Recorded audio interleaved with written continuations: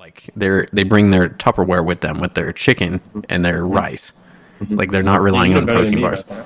Yeah, you know about that real bodybuilder life versus the fake bodybuilders.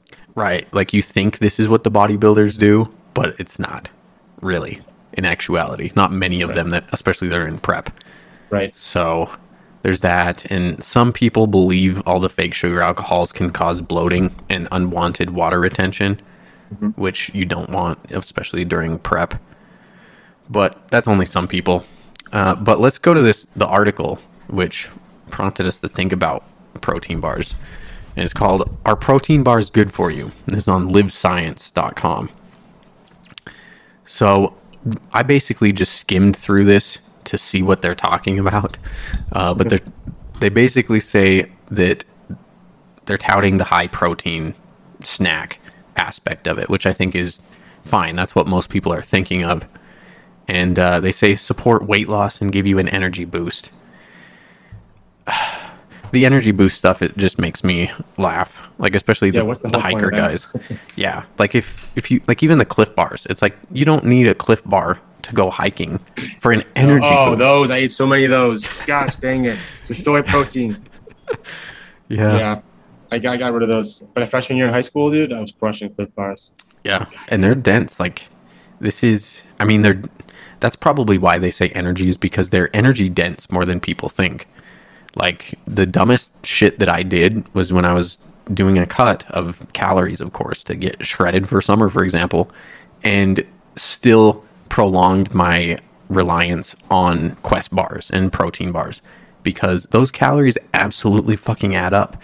Like, a Quest bar, I think standard one is like 280 calories, maybe 210, but still, like, you eat one of those, you could have eaten like maybe 3-4 ounces of a steak or something real. We get so reliant on the convenience factor on so many things when we shouldn't have to. You can plan for things and make it happen much better. So that's my stance on it. Let's see. So I say in the article here, it says when it comes to how good protein bars are for you, it depends on the brand, of course, and the ingredients. Most protein bars contain a good mix of ingredients that provide flavor and texture, such as nuts, seeds, and dried fruit. They may also contain whole grains such as oats to bind these ingredients together and improve overall flavor. Now, I don't mind oats much at all, but there's not too many protein bars that I see that actually use oats. It's like very few and far between. So, I don't know. I don't want to pull apart everything they're saying. So, they talk about sugar syrups, artificial sweeteners, and syrups, and chocolate, milk, eggs, or yogurt powder. Chocolate. I've never really seen a yogurt powder. Like, rare. Like maybe for some frosting that they use, it's like a yogurt powder. I have no idea. There's so many, honestly. The market has blown up. Another one too, collagen bars. Yeah. I used to eat those so much. I wouldn't be too opposed to those, honestly. Those are pretty good. I had the bulletproof ones back before they added the sunflower oil. Yeah. Back in the day. 2017, 2018 era.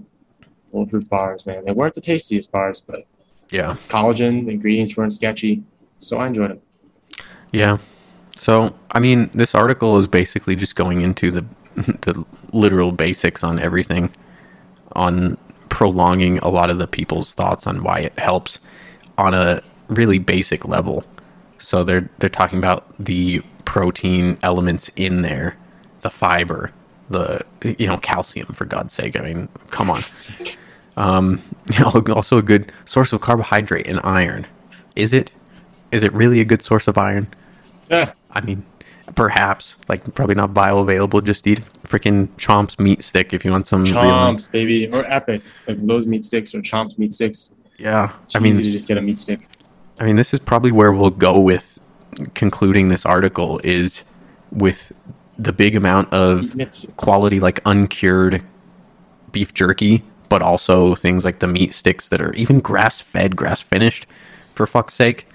Carnivore crisps. Carnivore crisps are so good.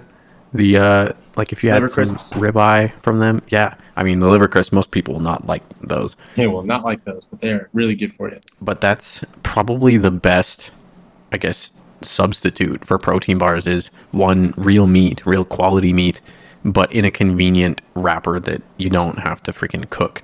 And that's what things like Carnivore Crisps, I mean, even there's like Aurelius Crisps or some shit. Like Carnivore Aurelius or something? Yeah, they did like a crossover with the stoic aspect of things and tried to remarket. I think Carnivore Crisps, to be honest. I don't know who started it, but they just like relabeled it to market it in a different niche. But ultimately, stoic it's the crisps. Same stuff. Yeah. Beef liver crisps. Carnivore Aurelius.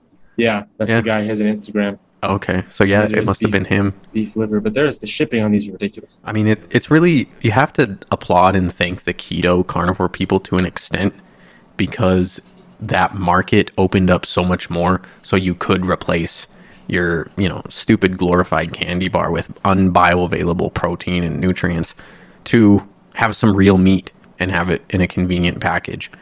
So that's how I would lean for sure. Like, get some, even chicken. Like they have crisp dried chicken. You can dip it in whatever as if you would any other chips, and it's straight up protein. My living on the road diet, when I was just working all day traveling natural food stores, I would just munch on the weirdest combinations of things.